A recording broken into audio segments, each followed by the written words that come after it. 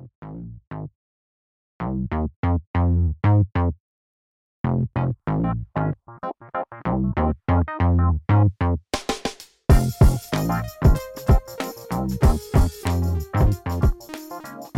right, so we're back with our 10th episode, I think, of the 26th. And it is Tuesday, December 29th at 3:42 p.m. We took a Christmas break, even though Nick's Jewish, but he got his wisdom teeth out, which is exciting. Couldn't really talk. So we are back, and today we're going to be talking about the stimulus. Yeah, we've missed the a Georgia lot. runoffs, the old GOP, and the Republican Party overall. So it should be joyous. As we do love to talk about. All right, so I guess we're starting off with the stimulus. So it's been back and forth for a while, with input from Trump, Pelosi, everybody.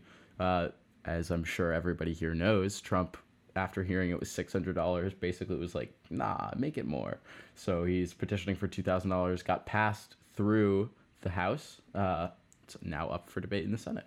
See, what I didn't get was why, like, I don't want to just assume that he was just out of the loop, but why would he wait so long after, like, $600 was on the table for, like, a week? Why would he wait so long before? Okay, it's a conspiracy, but I love conspiracies. I think, honestly, like, it could have just been him figuring out what his next steps are. It took him probably a while. He hasn't been seen since, like, the 10th of December.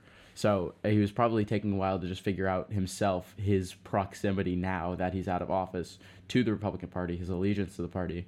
And I think him going against the wishes of GOP leadership with this $2,000 and waiting so long might have been just him like waiting and now saying, you know what, screw the Republicans. I'm doing my own thing. But I don't know. He's never been really one to align with anybody. But I think it's interesting because so many times does Republican leadership tell him to do something and then he just backs it. But this is like just now of all times he's not doing it. So that begs the question. So far, Mitch has blocked Schumer's proposal for a unanimous passage of the $2,000. And that means it's back and forth between Pelosi on Twitter and Trump. That means that Mitch and Trump are directly against each other on this issue, for the first time. I don't know. Yeah, we haven't seen that before. It's how it should have always been, because Mitch McConnell in the beginning was like, Trump is a menace. He's not someone we should be. During the 2016 debates for the Republican nominee, they were saying, I don't like this guy, and Lindsey Graham too, and it should have been that way the whole time. Should have been going against him, but yeah. So that begs the question. From this side. Actually, I heard this John Boehner quote that I've spoken about like 3 times to Nick. Yeah, and this is not exactly the quote, but he basically said, "There's no Republican Party, only a Trump party. I don't know where the Republicans have gone." So we don't know if Trump is going to run in 2024. He hasn't announced that. He hasn't said anything about it. But I know a lot. He still has millions, tens of millions of loyal supporters. So that begs the question. I think I've said begs the question 3 times so far. Just beg it already. There's so many questions to beg. Basically, is Trump going to run, or can we rule out Trump running as a third-party candidate? And okay, I think him you go ahead.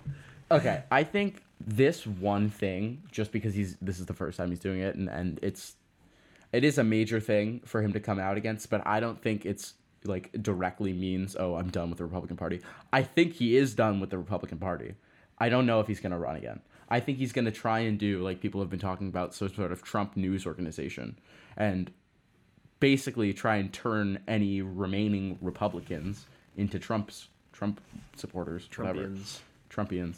And I think he's just going to do all he can to consolidate power. And honestly, I think he'll have a lot of good luck with that. Like, I think he's going to have there are a lot of people who still care about him 2024 election, even if he's not running. If he comes out and is like, even if he's still tweeting, if he's still trying to run some kind of party, trying to run some kind of news organization, there are people that are going to follow him. So I think it doesn't really matter at this point. And I think he's been meeting with his team and has decided probably, there's no way I make like my name back for myself. I was impeached, all this. Like, I don't think he can come back cleanly into the White House. So I think they're probably ruling that out, but I'm not sure.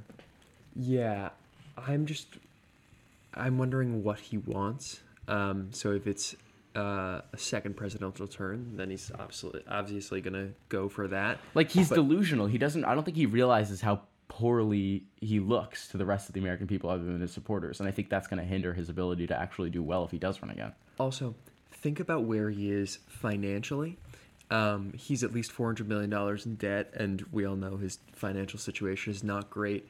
So if he founds that Trump News Network, like you were talking about, that's a moneymaker in a second. Easily.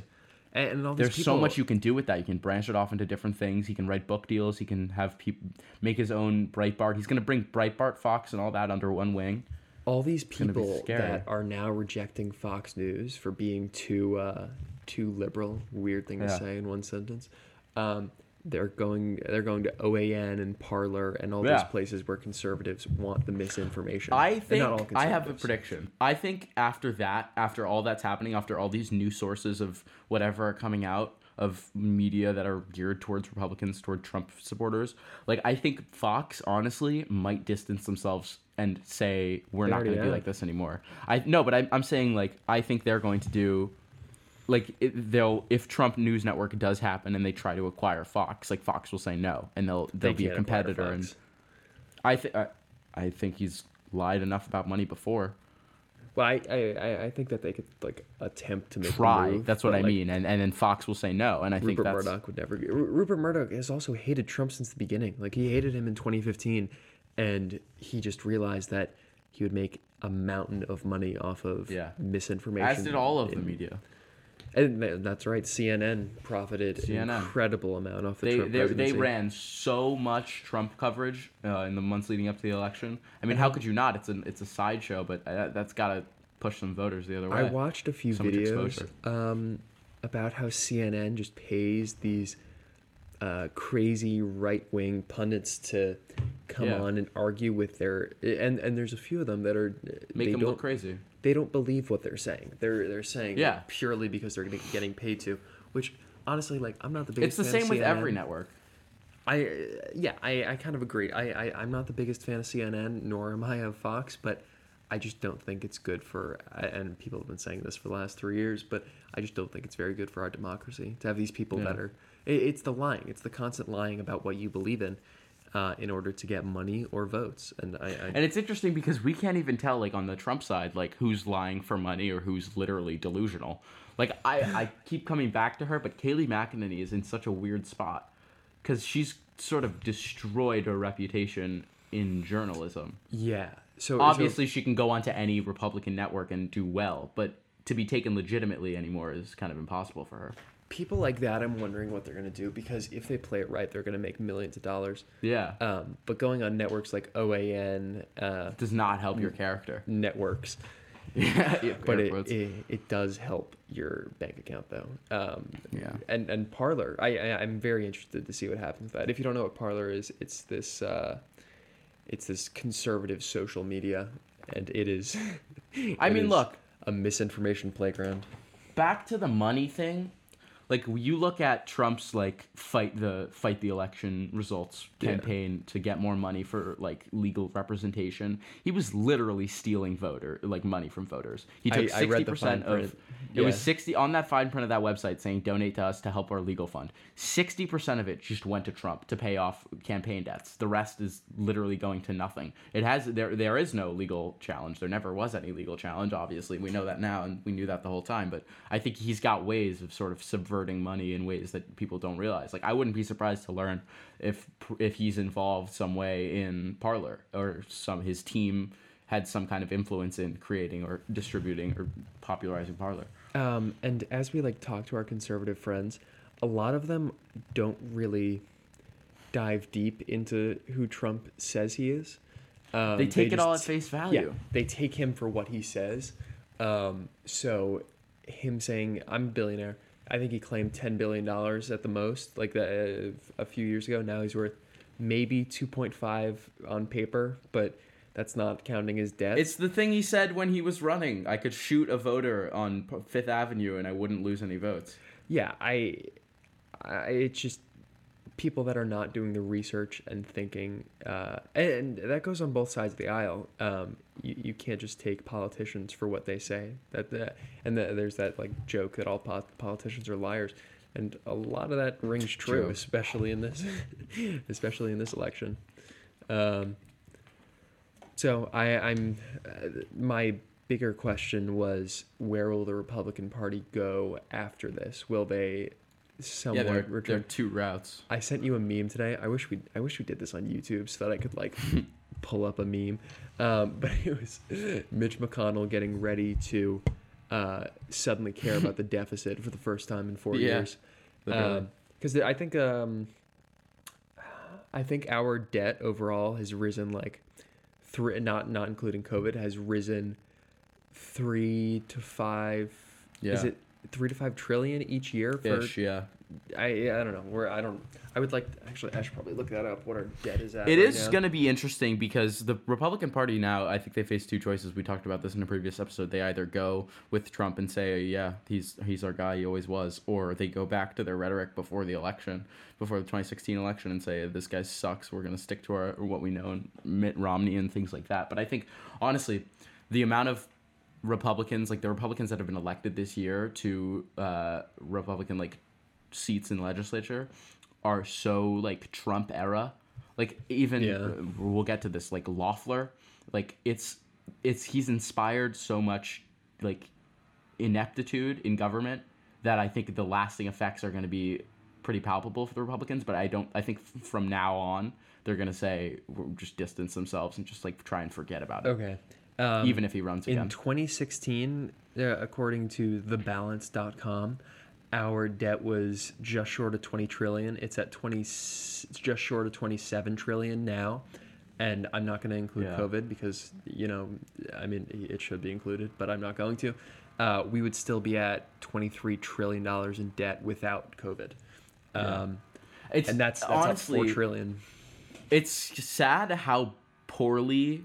Look, I'm not going to like say Obama was a perfect president, but he did so well with recovering the American economy after that. Like, he actually brought it very back to normalcy, better than it was.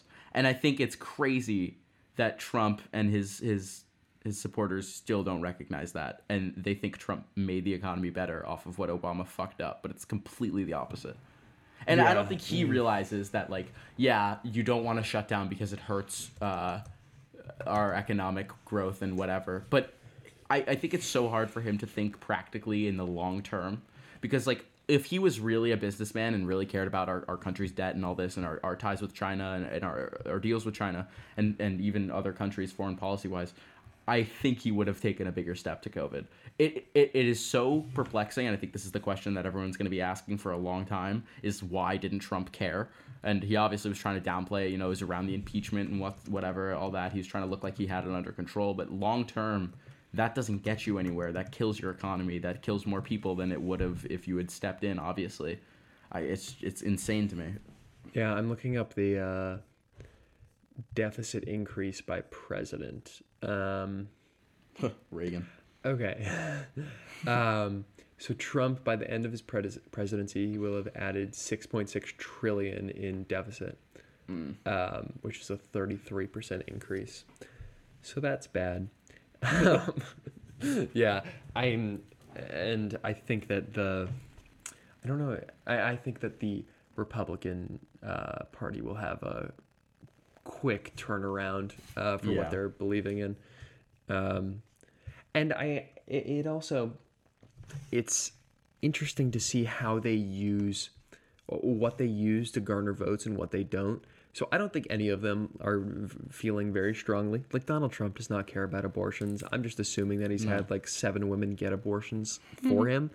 But I think that to garner votes, he's going to push that forever. And that's a very political move. And I'm not holding it against him as... I do think, though, like on the campaign side of it, the Republicans did, and I don't know if this was specifically Trump's team or the Republican coalition or whatever, they did use like data on Americans very well. They leveraged that very well. They found a lot of fake things. They knew where to propagandize Trump on Facebook, Twitter, things like that. They knew where the most division is on the internet, and they knew who was the most divided, and then they took those. And I think that's going to be a very big part of our like voting process in the future, is how you're contacted and how these campaigns like analyze you.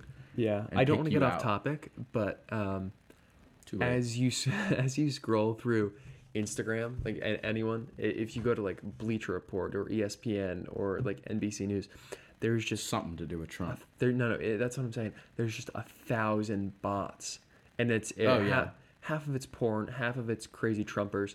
But I just wonder, and most of this is on Facebook, honestly. I just wonder how Facebook, and since they own Instagram, how they're going to police that, because those people, you click on these accounts. Well, that's why they're getting sued. You click on these accounts; they're so obviously fake. Yeah. And Facebook should be held to the standard where if it's actually influencing, like, they shouldn't be able to get hacked that easily. And I know they're not getting hacked, but like they're just being infiltrated with thousands and thousands of bots. Yeah, I think their error handling, and it always has been on the internet, is pretty it's not very perfect in any way. I think they're doing things to make it better. But I think like you look at the way Twitter has handled things in the past, their mission statement was, we're not going to police anything on here. You write what you write, and it's not our fault what you write. Like, this is not Twitter. This is your opinions on Twitter. Twitter was very much like from the get-go a media space for people to share things. It's different with Instagram, I think, because it's hard. One, like, bots will always start outsmarting the measures to stop them. That's part of the internet. It's a fact of life. I don't think Instagram and Facebook should be doing this poorly, though, with this kind of handling of it. It is like, from the work I've done in data science and in computer science, it's easy to tell the behaviors of what is and what is not a bot. But I just think it's from both sides. Like, if you delete 95% of the comments, and there are even 100% of those comments are Trump's, and they're Trump people, and they're spewing misinformation, and they're saying radicalized statements and things like that, there's got to be backlash. And I think they're worried about playing it even on both sides, and they're taking it slow, and they honestly don't know how to handle it, because this hasn't happened ever, and there's no regulations for it. So I think they're scrambling. And I'm not saying I don't blame them, but I think it's to be expected. Like, I think it's like, it's going to be like this for a while longer. I also think, did you ever watch that Jack Dorsey, Joe Rogan podcast? Yeah. When his lawyer spoke for him. He brought his lawyer, yeah. That was actually really baller, I'm not going to lie. Power move. Huge power move. But I think that Twitter, I haven't actually experienced Twitter having like a lot of bots. I don't know if they do, but Instagram, like, that's a public forum, so I think they want to be very clear that they don't want to limit people's free speech. And once you start like banning 1,000 accounts a day because you think they're bots, like, you have to be very careful what are bots and what are not, because then people will just feel like they're getting censored. That's what I'm saying. And I think also it's interesting because the platform you use, the platform like being used, whatever, does dictate in a certain way the people using it. Like, there are certain like, we don't use Facebook, we don't use Weibo or like that. Like, and I also think, since we're younger, we're able to see what our that's what I'm saying. It's not worth. They know that it's not worth advertising to us about Trump things unless we say we want it, because it doesn't do anything. One, we can't vote. Two, we can tell. You can vote, but most kids kids using Instagram can't. I don't know anyone. Actually, I'll take that back. I was gonna say I don't know anyone stupid enough to click on the porn star ads in every like Instagram post, but I just don't know who they're marketing that towards. Like, who clicks on that? And that's the same thing with the Trump people. It's also like, there is a lot, like, we are Americans in the Northeast on Instagram. Instagram's a global company. Like, India just got a lot of internet access. There are a lot of Indians on a lot of new Indians. $500 billion was invested into India in their tech sector. It's not even that. It's that, and it's also like, it's all these new markets that are getting, like, we think that like everybody has the internet and everybody knows the level that like of what should be known on the internet, and everyone knows how to behave, and everyone knows they're being policed, they're being watched. But I think the majority don't, and they don't really care. Like, I was watching. There's the Black Mirror thing, like Death to 2020 on Netflix. I was watching that. It's like Leslie Jones. It's a comedy, but she's right. Like, 99% of the world is still Ned Flanders, like, hi neighbor, how are you? Very like PC, normal, just people living their daily lives. I don't think they like care this much, one, about politics, and two, about like strong feelings on the internet, that they're going to check anything further than face value. And I think that's Trump exploits that. He knows that, and it's smart, but it's wrong. Okay. So moving on to the Georgia runoffs, which are bigger story. We're supposed to be, which is in, what day is it? 7 days. 7 days. Next week. So basically, looking at the polls, which I said before. Well, let's start off by explaining what the hell is happening, I think. Okay. So what's happened is, in the Georgia state, there are like 9 states-ish, or maybe 8, that do runoffs, which is when in the primary election, no candidate meets the majority, they go to a runoff special election. So there are 2 seats right now up for grabs in Georgia. Who gets it decides control of the Senate, decides control Biden's power, and decides the next 4 years. If Democrats win both seats, then they control the Senate, because it'll be a tie, and the VP But will be the tiebreaker. It's a little more complicated than that. Like, you're right. It's a win for Democrats if we win the tie, but it's not like we're going to get that much done. There are still Democrats who don't vote along party lines. There are still Republicans who are completely allegiant to the Republican Party. People still make things it's not like a set in stone. Partisan issue. It's not. Just because we win the recount and Democrats win the recount and then get to the tiebreaker in the Senate and Kamala picks the Democrats, because why wouldn't she? I don't think that is a green light. I think no matter what, Biden is up for a huge challenge, because he's going to meet opposition. He's going to be met with opposition regardless if the Republicans win. And there's going to be a little bit of resistance from the Democrats if the Democrats win. So it's not golden, but still, it needs to win. Anyway, so the polls that everyone checked for 6 months leading up to the presidential election did not prove to be true, but I'm just going to say the polls. Right now, anyway, Purdue is up 0.4% on Ossoff, and according to 2038. I was going to say 2048. No, 538. God damn it. Wow. Isn't that the phone Let's game? be professionals. Yeah. Anyway. And then Warnock is up 0.5. So that's well within the margin of error, so we can't... those don't really and mean expect much. Recounts, people. There will be recounts. These are the kinds of margins that recounts can make a difference in these hundreds of votes, not thousands. Yeah, especially it's a lot smaller election, and I'm really wondering what the turnout will be like. Yeah, me too. Because there's a lot of Republicans have been telling, don't vote, don't vote. I was gonna say that because they think it's rigged. Yeah, and Democrats. Or Georgia Democrats. It's an interesting theory. It's like it's kind of an interesting like psychological thing. Like, you're told not to vote because it's rigged. You don't vote, and then they win, and you still think it's rigged. Darwinism. Jesus. Anyway, so what I want to talk about is how much better, objectively, how much better both Ossoff and Warnock are than their Republican counterparts. Like, in any debate, actually, Purdue didn't show up to a debate against Ossoff because in the first one he got embarrassed so badly. And they held the debate, and it was Ossoff versus an empty podium. So I'm just... basically, this election comes down to whether or not people will think objectively, or whether they're going to stay along party lines and just vote for who they've been taught to vote for. So, I mean, Georgia's historically been a very Republican state, but this year in the presidential election, it went blue.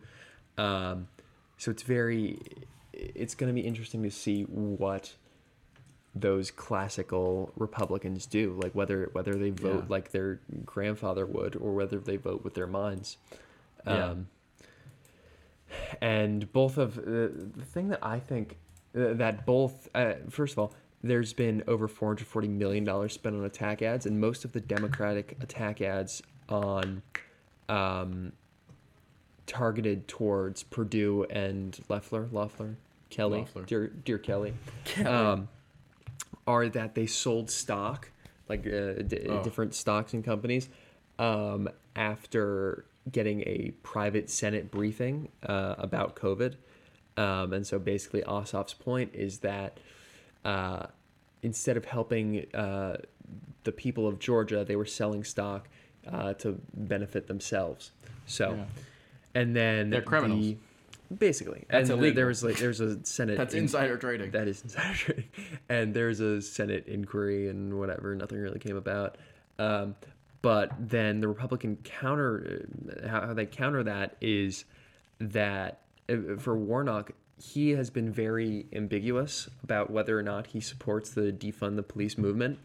And he has, his biggest point is that he wants to reduce prison population.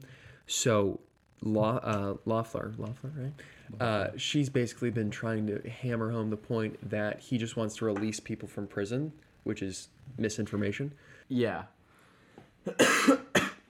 I think it's interesting to me, like, I don't know. People don't really take facts well, because it's like, oh, where'd you get this? Like, this is wrong. But it's true that, like, 5%, America's 5% of the world's population, 25% of the world's prison population. What a great that fact. shouldn't be, like, something we're proud of. 2, something we're defending. 3, like, it's not, like, clearly it's not good in any way. Why would you, it's not even considering, like, Guantanamo and things like that, but letting out non-violent offenders, which is what Ossoff wants to do, and people who have been, like, rehabilitated. I don't know. It's insane. I don't really believe. I don't. We can talk about defunding the police, but I just don't believe in our current criminal justice system. I just don't. No, and I think Loeffler, obviously, this is back to, like, knowing your audience. Like, Loeffler understands that the people who are voting for her, like, it's the stubbornness of Republicans is like insane, because she knows that no one's gonna fact check her, and she knows that the few who do aren't going to, like, be up in arms about it and not support her anymore.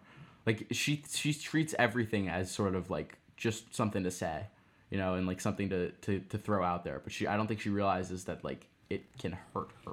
I don't think this is somewhat off topic. I don't think that Perdue is an idiot. Like, I look into his eyes, I don't either. And I think Loeffler is a lunatic, and she's insane and stupid. You look into Loeffler's eyes, there's nothing Hollow. back there. She is Completely an hollow. idiot. Like, anything she says, signs. It doesn't seem like she means it. It No. feels like she completely was told to say it and just is repeating it. She's like a typewriter. Perdue at least does sort of have some kind of strength to him. He's a horrible person, but he still understands what he's saying. Anyway, so I wanted to ask you, just to finish up, what you think about the defund the police. Do you support it, and what is? I mean, that's a very big question. Just to clarify, what is your position on police in America? I think that's basically we share what this election will decide. The same position in that there should be more reform. We shouldn't be taking away money that is just going simply to the wrong place. I think if we we carve out some kind of real system. It's like you say, you can't just put a Band-Aid on it and pretend like it's all fine and just forget about it until the next time. Like, yeah, that comes up pretty often. I just think you need to actually start somewhere with changing it. And there already is money. Why take away that money when we can divert that money to something like in New York City? They took away some X $1 million from the police department, gave it to the education department. Don't do that. I mean, it's fine, cool. Education, we need more money in the education department. And now that we're not protecting Trump Tower 24/7, we're not losing $5 million a day on that, so we have extra funds.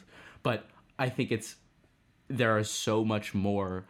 They're clearly, like, it was clearly an NYPD option, just get people off their ass, throw things at the education department that can't look bad. But I think they have the means to, and they easily could implement very rigorous training programs that actually tell police officers how to deal with people in certain situations, like Jacob Blake, like everything, George Floyd, Breonna Taylor. They should know. They do know how to deal with that. They're just not trained well enough, and they're not instructed on the consequences. I mean, you shouldn't have to be, but at this point, it seems like that's the requirement. I mean, we shouldn't have to tell people don't shoot him in the face. Like, there's this.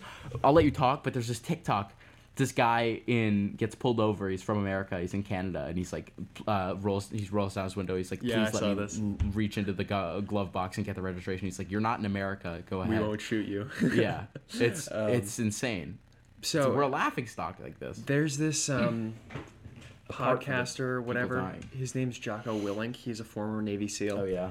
Anyway, he's a bad motherfucker. I'll say that to start out. But basically, his point, as someone who spent his entire career in the military, he thinks, and I agree with this. He thinks that police should spend 20% of their time training, which I think is completely correct. Agree. And for the NYPD specifically, they spent, I think, just short of $250 million on settlements in 2017, I believe. So if you spend $100 million on training them better, then I'm not going to say you're not going to eliminate $250 million of settlements, but you might knock off half of that, and that will be money reinvested, and you might break aside even. From not killing black people and saving face as a department thing. Yes. Okay. But like I'm thinking financially, like from the actually defunding the police, like I think that's a very simplistic argument, and that's why Republicans have jumped on it so fast. But actually taking from those programs that I don't remember what it is specifically called, but the programs that militarize the police, like post 9/11, they don't need those. Like that's what the National Guard's for. So you take money from that and you push it towards training and a lot of that health. Militarization has been in response to the protests that come from them killing black people. Like if you look at Ferguson compared to like the riots in Minneapolis and even in New York City, the riot gear has done nothing but like gotten stronger. They've done nothing but reinforce their position on we will like do whatever it takes to maintain crowd control. That's not their job. You're right. There's a National Guard to do that. It's at a certain point, like, and it's not even that. It's like at a city level, who are you to decide like how much fire should be met to these people who are protesting? Obviously, when you're looting, it's a different story. But I just like there's a cult of militarization, and it's like you think about Kyle Rittenhouse, like he probably blended in with the cops, and that's why no one questioned his gun whatsoever, and everyone else had a gun. It's fine. It just makes it look like that's the way we should be dealing with problems, which is not right. Yeah, I completely agree. I don't know what the limitations for using the National Guard are, so I'm not going to say like completely abandon everything we have, but roll it back a little. It's not like you need to kill somebody and maintain like crowd control on a certain... Yeah. So just to finish off, I say that if you could... first of all, I don't support defund the police. I think that if you could retarget any amount of money, you push it towards cops dealing with mental health crises. Yeah, if you have stimuli or if you have leftover money, throw it at the problem. I think that George Floyd was having a mental health crisis, and the cops did not know how to deal with it, so they sat on him. And it's honestly though, it's kind of criminal the way they do this. They have these protests, they let it run, and then they just don't do anything. Like obviously we know this, but like there's such an opportunity for them. Like it's so easy for them to just put some more money into that. Like who does that kill? It doesn't kill. It kills less people. Like it shouldn't be about like protecting your right to have a gun and this or that. It should be knowing how to use it. It should be sensible people. It's just. And I'm yet to hear a good argument against that. Yeah. Anyway, that's our podcast. If you have a response to that, if you are a Republican listening to this and you have an issue with what we just said, there is a response button at the top of this Anchor website that lets you record a voice memo, send it to us, and we will talk about it. I didn't. That's all. Anyway, thanks for listening. We'll see you next time. See you next time.